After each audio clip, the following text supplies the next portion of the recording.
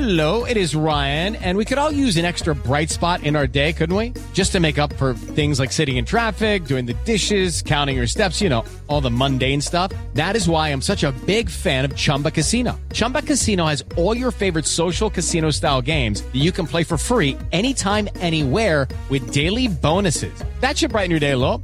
Actually, a lot. So sign up now at ChumbaCasino.com. That's ChumbaCasino.com. No purchase necessary. VGW Group. Void where prohibited by law. See terms and conditions. 18+. Lucky Land Casino, asking people, what's the weirdest place you've gotten lucky? Lucky? In line at the deli, I guess? Aha, in my dentist's office. More than once, actually. Do I have to say? Yes, you do. In the car before my kids' PTA meeting. Really? Yes. Excuse me, what's the weirdest place you've gotten lucky? I never win and tell. Well, there you have it. You can get lucky anywhere, playing at LuckyLandSlots.com. Play for free right now. Are you feeling lucky? No purchase necessary. Void where prohibited by law. 18+. Terms and conditions apply. See website for details. Hello, it is Ryan, and I was on a flight the other day playing one of my favorite social spin slot games on ChumbaCasino.com. I looked over at the person sitting next to me, and you know what they were doing? They were also playing Chumba Casino. Coincidence? I think not. Everybody's loving having fun with it. Chumba Casino is home to hundreds of casino-style games that you can play for free anytime, anywhere, even at 30,000 feet. So sign up now at ChumbaCasino.com to claim your free welcome bonus. That's ChumbaCasino.com and live the Chumba life. No purchase necessary. VGW Group. Void where prohibited by law. See terms and conditions. 18+. Chairman Mao, Jamie Howe, Ho Chi Minh, Asif Din, Václav Havel, Graham Saville, No Surrender, Percy Fender, Guerilla Cricket. Good morning, good afternoon, good dawn, good dusk, wherever you are in the world. Welcome to the Guerilla Cricket Review of the Year, Part 2. And happy Christmas, or bar humbug, depending on your approach to the holiday season. But we're glad to have you along. It's been a hell of a year aboard the good ship Guerilla. We've infiltrated the TMS box at Lord's, commentated on 2 tied games in less than a month, and back in that heady late Irish spring, as you'll hear later, we've been an official test match broadcaster. In all, we've commentated on pretty much every test nation and 1 or 2 that aren't necessarily test nations. We've also been to Guerilla South Africa, who've come on board and covered South Africa and Zimbabwe as well, and more of that in the new year. Which other radio station has done 130 days of cricket broadcasting with all these different teams involved? I don't know. Anyway, I am Guerilla Hendo, Nigel Henderson, and joined for the second part of this look back over the last 12 months or so, I have the great wisdom that is Tony Bishop 1. Hello, Hendo. Hello there, how are you doing? And I have Tim Part, occasional Guerilla, and the guru of the Broken Wicket podcast, which you'll often hear the incredible loud tones of Ed Benson upon. It does sometimes happen. It's always a little bit worrying. Does he use a microphone, or does he just I don't think he needs to. I think from about 20 feet, yes. Okay. Or even all the way from Toronto. But anyway, let's get underway. Let's talk about what's been going on in this wonderful cricket year that we've are just about to put behind us. And Tony, well, it started sort of, I guess, in May for you, didn't it? Really early May, when you got to speak to one of your great heroes as a Middlesex fan, one of the spearheads of the Irish attack. It was Tim Murtagh. Tell us about that. Indeed it was. I hunted him down, actually, in Sussex. So I drove to Sussex. I had to do it over 2 days, including a 3.5-hour traffic jam at Pease Pottage Services, courtesy of got to be done, hasn't it? Courtesy of a car boot sale that had decided to use the service station. He couldn't see me the first day, sadly, but he could the second day. So not only did I get to meet him, I got to meet John Snow, which was talking of bowling greats, and also have a beer with Jason Gillespie. So it was a very interesting evening. Wow, you are dropping more names than Katie Walker used to. I was hobnobbing, to be fair, but he was.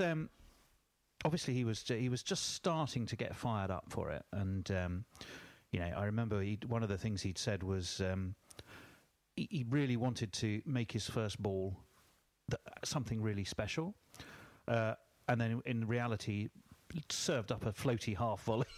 Yes, I seem to remember that, which was completely not what he had in mind.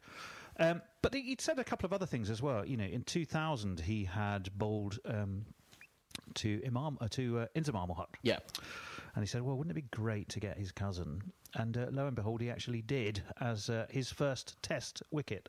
So that was pretty special for him. But I think generally, one can talk about the Ireland experience, and I know we all have. But for me, I sort of felt, hunting a player down at a county game to talk about a forthcoming Test match. On a personal level, that was a bit. I sort of felt like, well, I'm a proper reporter now. It came late in the day for you, didn't it? Stuff. This was absolutely the real thing. Did you stand in the corridor and block his way? Well, I didn't. No.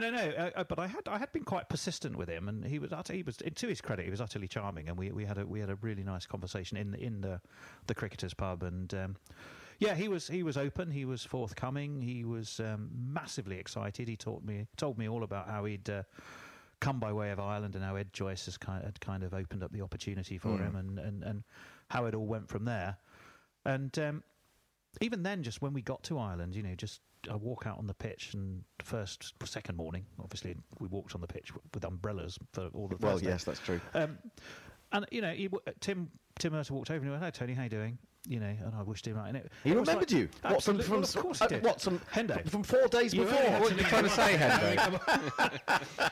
I never expect anyone to remember me. All of that, to be fair, just felt like it was an occasion that was special. It was a player who had a reason for it to be special, because let's be fair, he is in the twilight of a career at 36, or I think he may even be 37 now. Sorry, Tim, if you're listening. I'm sure he is, because he'll know that you're on here, so he will be watching, won't he? There was so much. Well, absolutely. He follows my every move. So there were so many reasons to make that special. For me, that Middlesex connection, and I think we might even have a jingle which doubles up the Middlesex connection, because it was my dream wicket, which was bowled Murtagh, caught Sterling, and it happened. Let's have a listen. Tim Murtagh in once again over the wicket. This is it's been caught by Paul Sterling at first slip, and Pakistan are 2 for 1. Wonderful memories. Well, of course, that was memorable for you, not just for the interview with Tim Murtagh, but also being at Malahide. Tim, you weren't at Malahide, but one of your highlights of the year is the fact of Ireland getting Test status in the first place. Tell us a bit more about that. Well, absolutely. I mean, obviously it's great for Guerilla cricket, to get the rights and push us, further on. For me, it's more of a structural thing about cricket in an age when the World Cup is shrinking and it's harder to get in the fold. It's great that we're welcoming new nations into Test match cricket, and I think Afghanistan are set up to do pretty well. They've got lots of people who are naturalised citizens abroad, and they can rely on that. But Ireland, that's really good. It's a small nation, and perhaps for all the Irish diaspora, it's perhaps not the greatest cricketing diaspora in the world. So it'd be really interesting to see how they go. But don't the Irish support their team at anything, anywhere? Well, don't absolutely. They're everyone's favourite second team as well. So I just think it's a rare moment of unconstrained joy in the ICC doing something right for us. Do you feel, though, I mean, just to sort of put a slightly sour note into the proceedings, the fact that they've only been offered a 4-day test at Lords against England next summer, does that stick in the craw a little bit? Yes, it does a little bit. I think, obviously one of the things that cricket wrestles with on a regular basis is commercialism versus being true to your roots. So while I think it would have been nice to get a 5-day, I think but you don't want to sell them short and offer them 4 days necessarily, but you've got to do what's best for the game at the same time. Yes, indeed. Well, we didn't see one of the great spin bowlers that we expected to see in that Test match because of injury. Yasir Shah, of course, was missing. Shadab Khan, of course, did play. But spin bowling is something that's really caught your eye this year, Tony, isn't it, as well? It's like had a renaissance, really.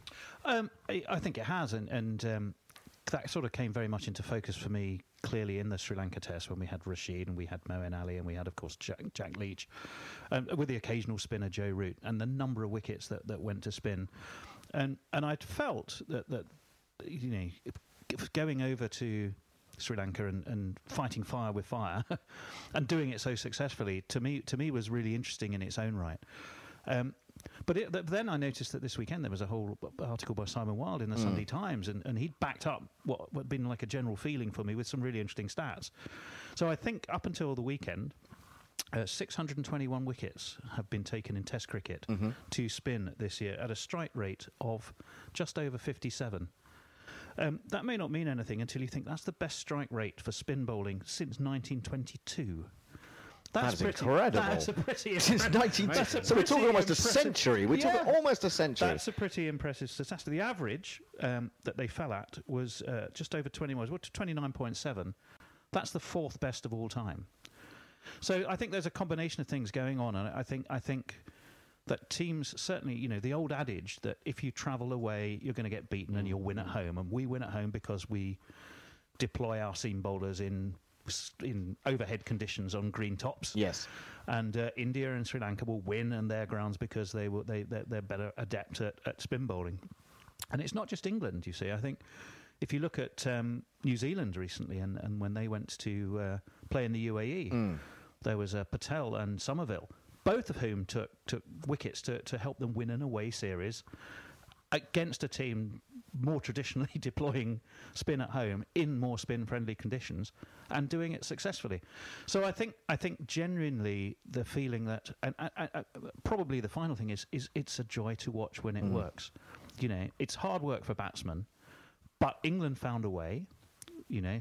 They found a way to getting their feet forward. The use of the sweep shot and the reverse sweep shot, which we saw so much in Sri Lanka, was brought about by a need to find a way in difficult conditions. Yeah. So it made for a different pace of cricket.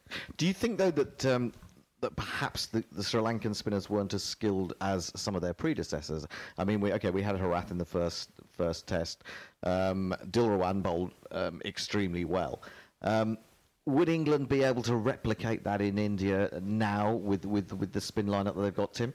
Yeah, I think they would, actually. I think if you look at the way that analytics have come on in the way they prepare for tests, there's certainly, I know the ECB have these amazing iPads that are able to call up every single ball bowled by an international bowler over the last however many years. So I don't think it's for a lack of preparation. So I do believe that they can do it again. I think part of the surprise with Sri Lanka might have been that they've not played against them before, and to a certain extent, the Indian bowlers will be more familiar. So I'm actually quite positive about that.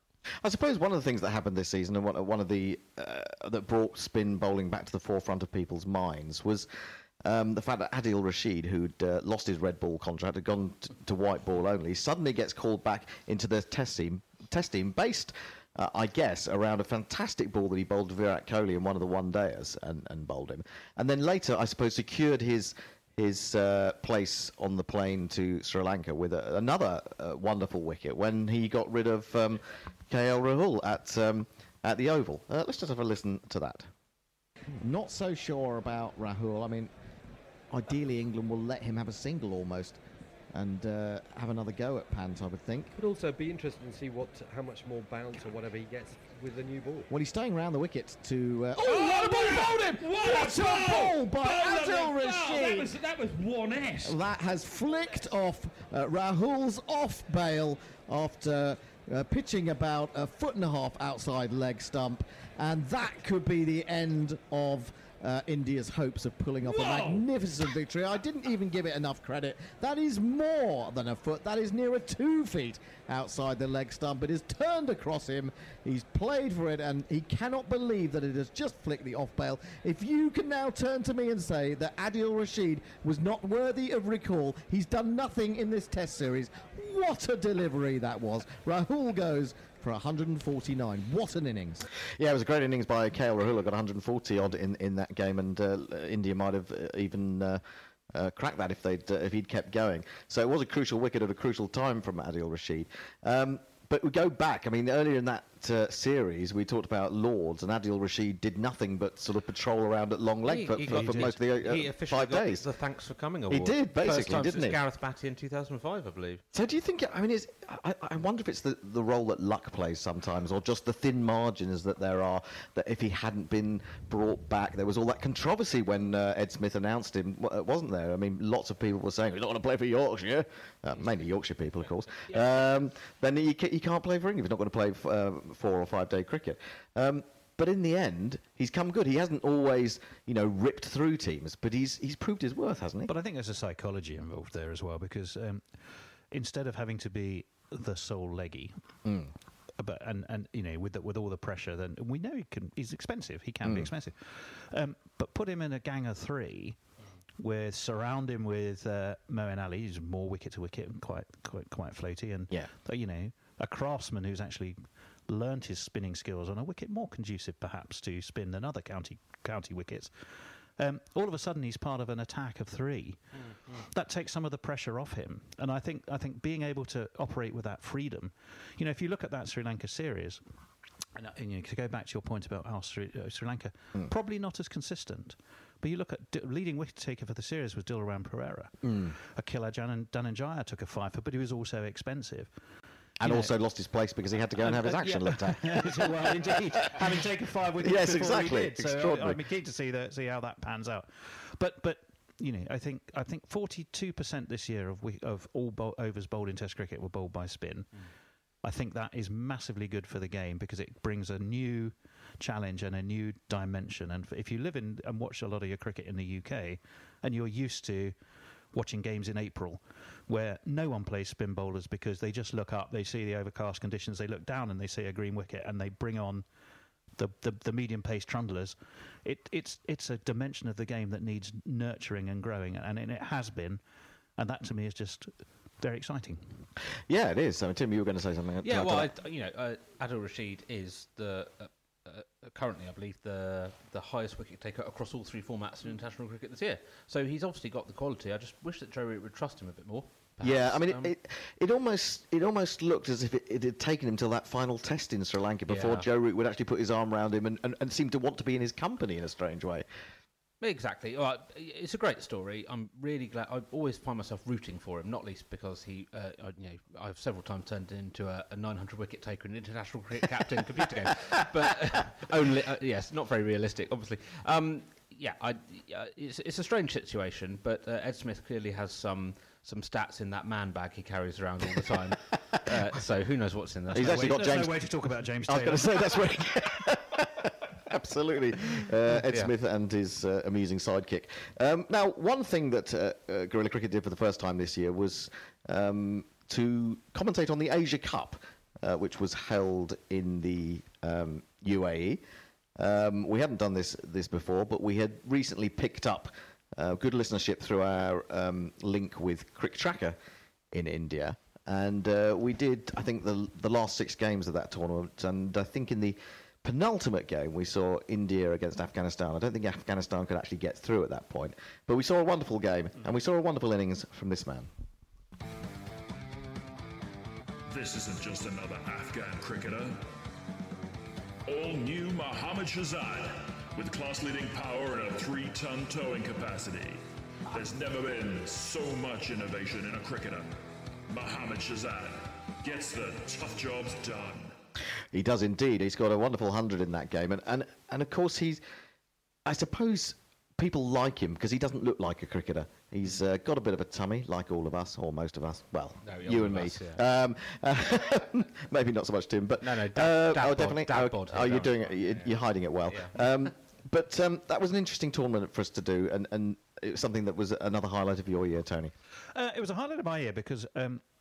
the number of listeners, not always about volume, I realise that, but I think we tipped 1 million listeners during that competition, and that in itself was just phenomenal. Just to realise, you can become very insular in life, can't you? You know, you can see the inside of a studio in Sydenham, or you can just think about England, but to realise that we were out there talking to so many people who were so engaged and so interactive with us, albeit in quite short ways sometimes. Yes. That to me counted for a lot. And I think the quality of the cricket also did justice to that fact as well. So it was a surprise in some ways for us to do it, and yet we got that massive listenership. And if you look at that tournament, there was, of course, the Tide match between Ireland and India and Afghanistan. There was a phenomenal final where Bangladesh had it in their grasp and then somehow seemed to implode and just couldn't quite get over the line, could they? I mean, honourable mentions, I think, for Hong Kong even, who ran India close enough. Oh, in the first game they played, I think, absolutely. in the tournament, yeah. And Pakistan, who won a couple but didn't quite get through. I suppose probably only Sri Lanka is the one where you go, oh dear, why bother? But generally, as a tournament, I thought it was terrific. For us, it was more than terrific because it gave us so many listeners, and the quality of cricket was fantastic. And it was a reasonable hour of the day. Most importantly, I think we have to say that that was certainly what got it on my side. Well, we started the year during all-nighters, didn't we? So. We did. Well, as I say, my body clock is completely gone and will probably never be found again. But it was a fine tournament in the end. We were looking for that really great game, and I think we got it in those last two, really, in the Afghanistan-India game and the Bangladesh final. So yes, it was, and it is kind of gratifying to know that there are more people out there listening to you and interacting with you, which is, from our point of view, as a Guerilla point of view, it's a great thing. We're all together for this common binding single principle: we love cricket. The cricket crowd. We'll talk about. Crowd. An enormous crowd, but well, in many different ways. A million odd is enormous. pretty big how many crowd. Close friends you've got, Hendo, but I can't quite invite a million round. No, it's a decent size. It's a decent size. Anyway, moving on to one or two of Tim's choices for this season, and I suppose it's kind of inevitable. We talked in the first of these chats about Alistair Cook and his 100 and his final appearance. Record making in one sense, but another record breaker or record maker we had was this man.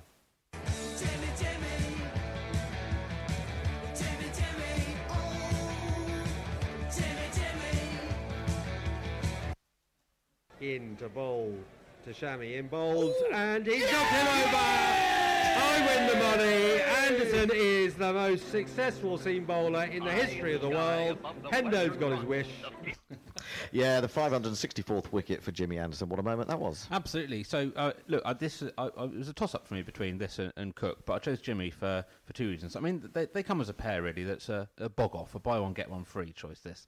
I mean, neither could have done what they have achieved in cricket without the other one being present, I would argue. For Cook's final test, it was a nice send-off, but I think Jimmy's trumped it for me by being a moment of achieving true greatness, where Alistair Cook had probably achieved that already. So that's one reason. There's two other reasons. One, I think Jimmy's been vastly underappreciated throughout his career.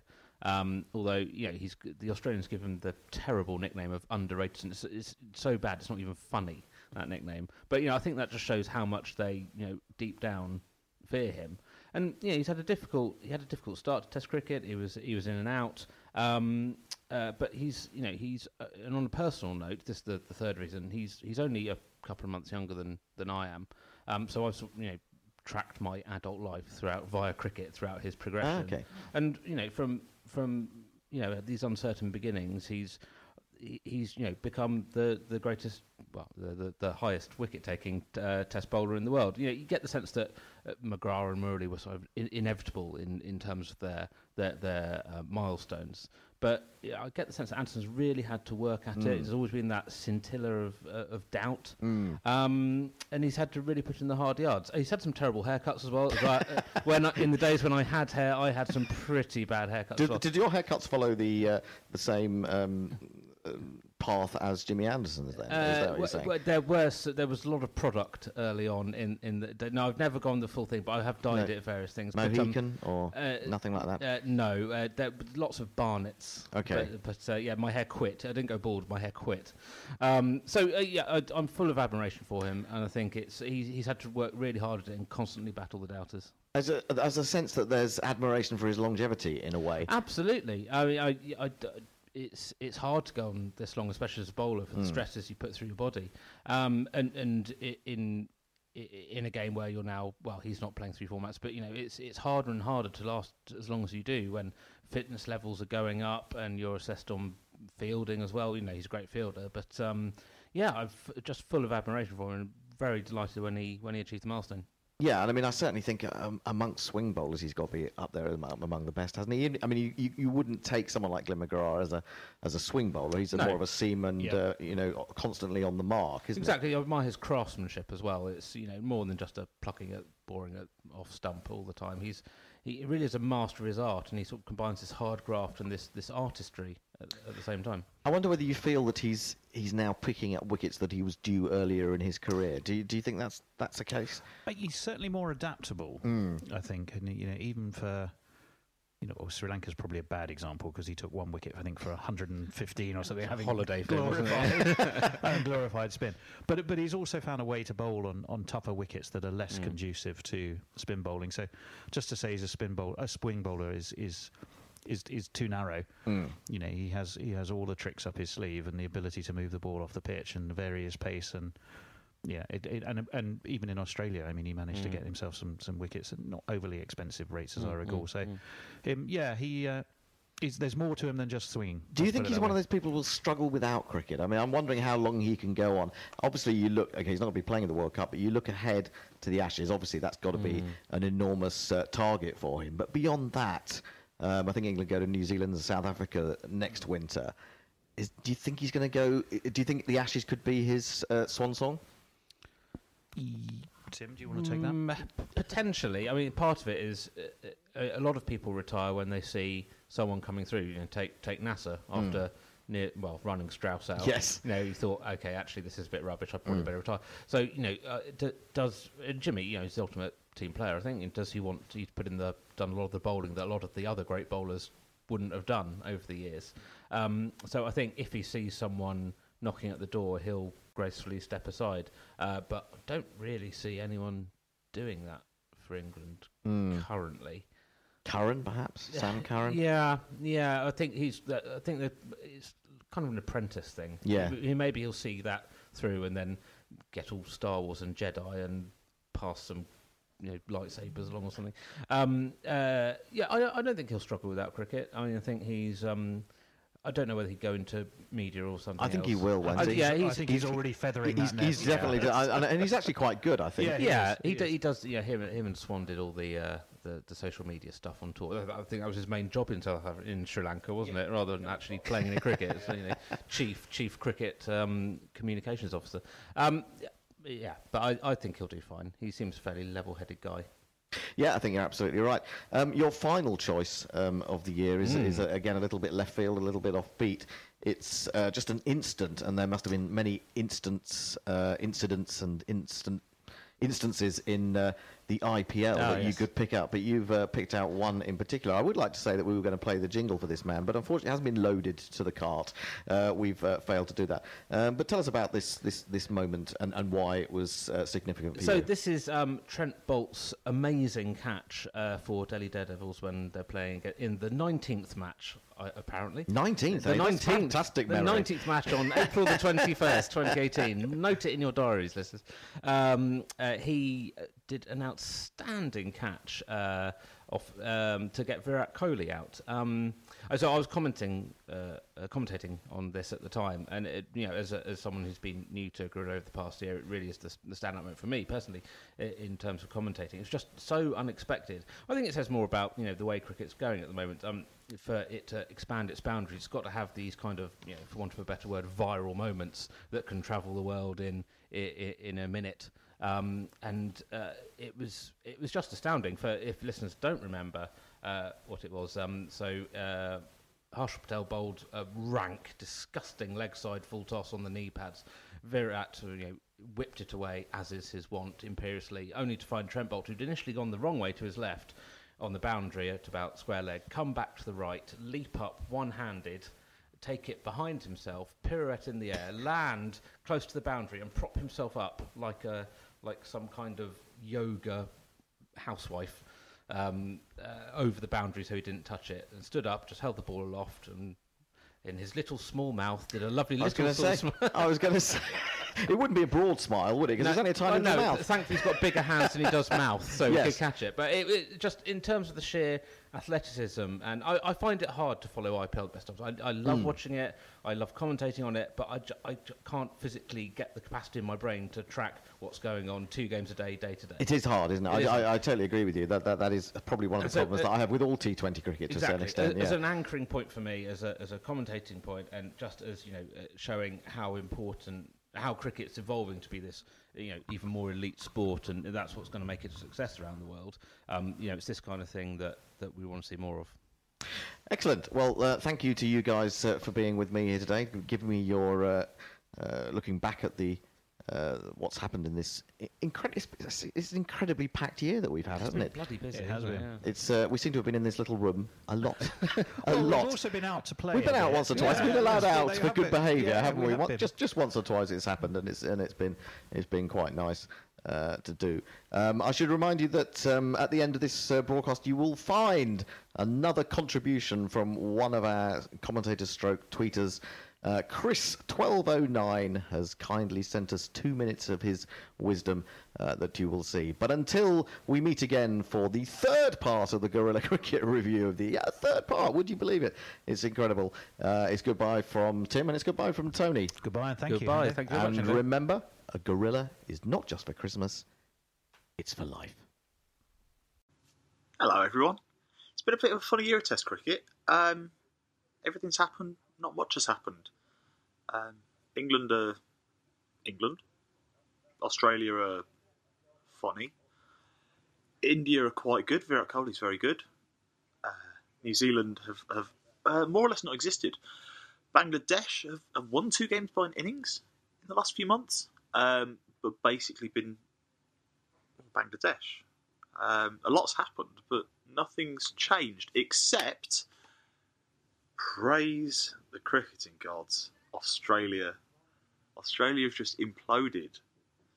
Just as a nation, as a team, as a setup, they've started writing things like elite sportsmanship, elite matesmanship, elite nonsense. Australia are bad, and it's hilarious, and they don't have their best players because of a moral panic that they made up themselves, of their own making, of their own media's blowing out of proportion. It's been delightful.